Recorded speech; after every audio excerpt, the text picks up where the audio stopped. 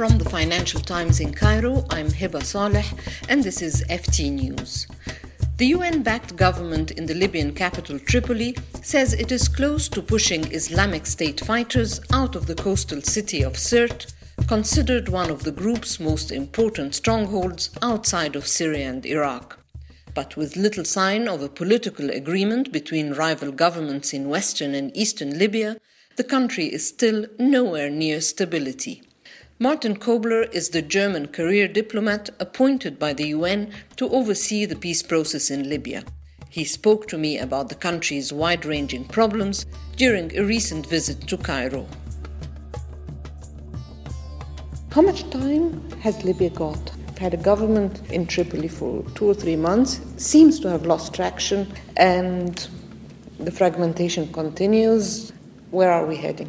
Well, there was 42 years of Gaddafi dictatorship, yes. So it takes some time to institute strong institutions. And what I learned in my time in Libya is that there were never really strong institutions before. So this does not go overnight. However, it has to go fast because people are suffering.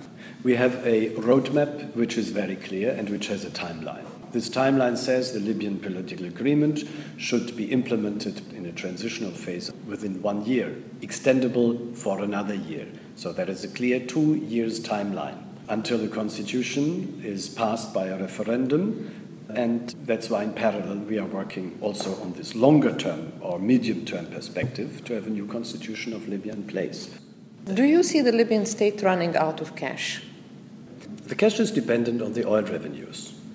Now, there is a huge potential of, within 1 week, if you have the political will, to double the oil export. The oil exports stand now at 350,000 barrels per day.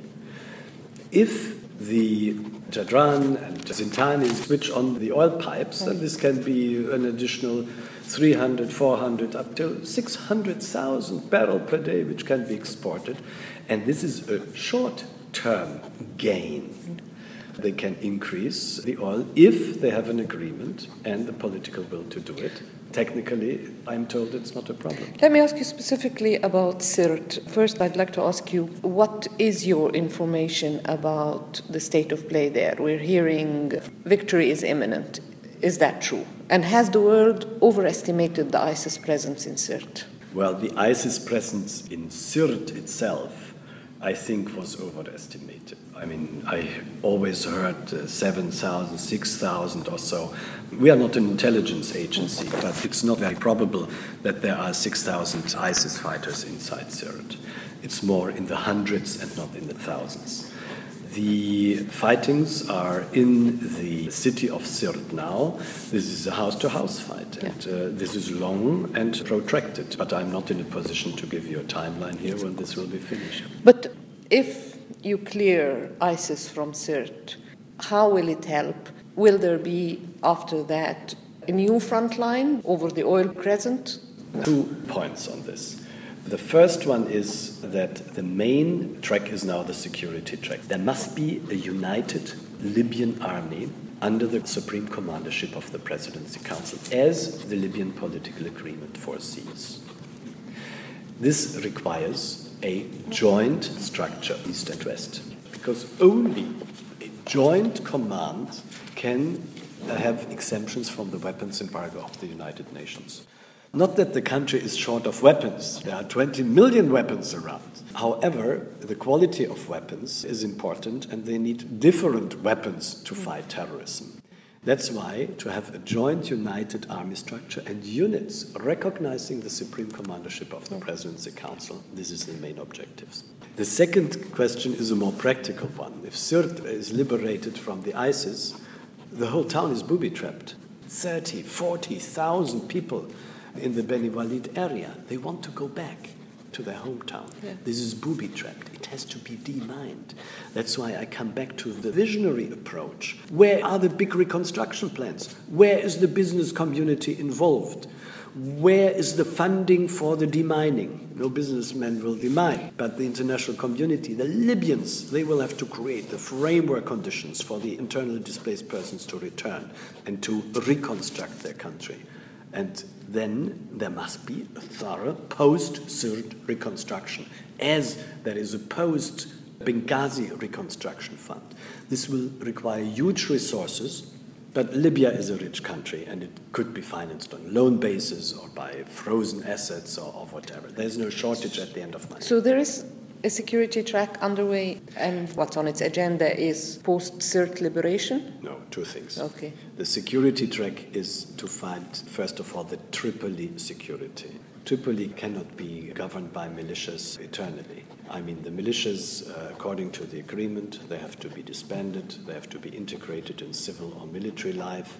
There are 35,000 policemen, there are 90,000 soldiers on the payroll, but they are at home and they are not working as soldiers and policemen. So it is not a perspective for Tripoli forever to be governed by militias. Yeah. This has to end one day, and we are in contact with everybody to find a solution, implying guarantees and immunities for the fighters, with the exception of gross human rights violations and war crimes.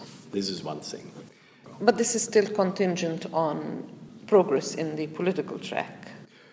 Well, these are parallel tracks. I would say the security track is the most important. My line here is very clear.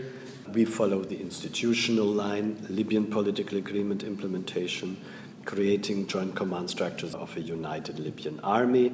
I truly appreciate efforts from all sides to fight Islamic State. This is true for the Misratans. This is true for the forces in the east. Terrorism must be fought. It's a danger for the neighboring countries. It's a danger, above all, for the Libyans themselves. And at the end of the day, there must be peace and a country free of terrorism, period. This is a long process. Yeah. This will take years. You do not have to be a prophet. Yeah. All we read about is the big rift, is that you've got General Haftar in one side and you've got the Misratans, and then they're all sort of hurling insults at each other, and there's not a lot of progress. Well, I think there are command centers, operation centers instituted by the Presidency Council now.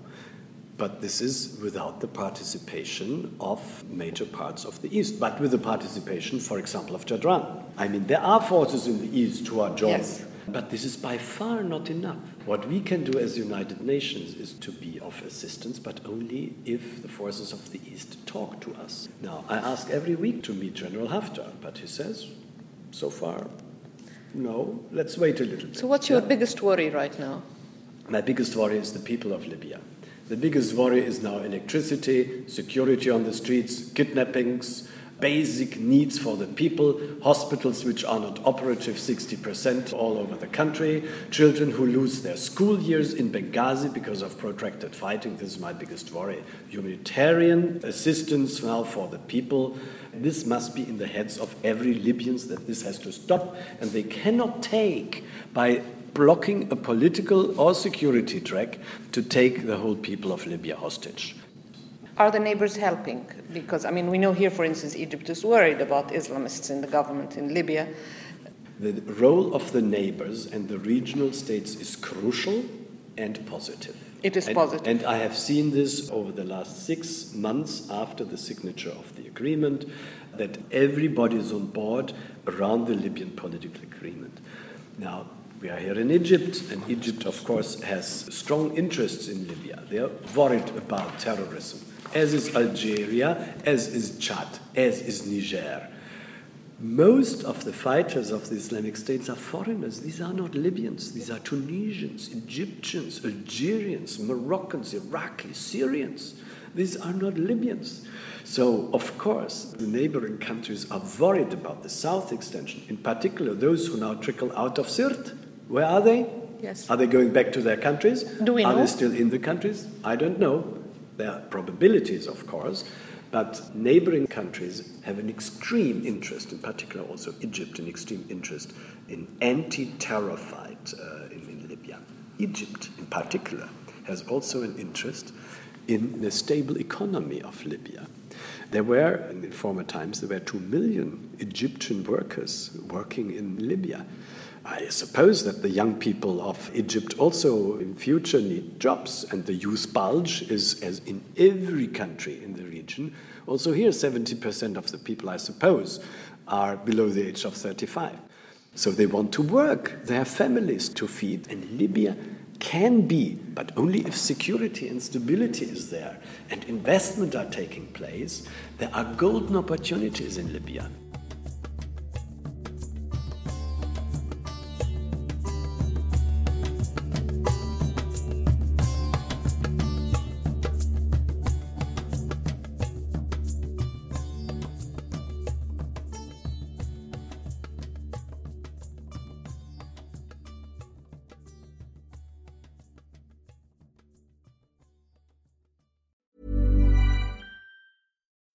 When you need mealtime inspiration, it's worth shopping Kroger, where you'll find over 30,000 mouth-watering choices that excite your inner foodie. And no matter what tasty choice you make, you'll enjoy our everyday low prices, plus extra ways to save, like digital coupons worth over $600 each week. You can also save up to $1 off per gallon at the pump with fuel points. More savings and more inspiring flavors make shopping Kroger worth it every time. Kroger, fresh for everyone. Fuel restrictions apply. Here at Bellingcat, we get to the bottom of things. From a global crisis to an underreported event, we find the facts using publicly available tools and resources, uncovering what is hidden on and below the surface. We connect the dots using social media posts, satellite images, and public records, and empower others to do the same by sharing how we do it. The ability to do so is only made possible by our readers, supporters, and community members. Care to join us? Learn how at bellingcat.com.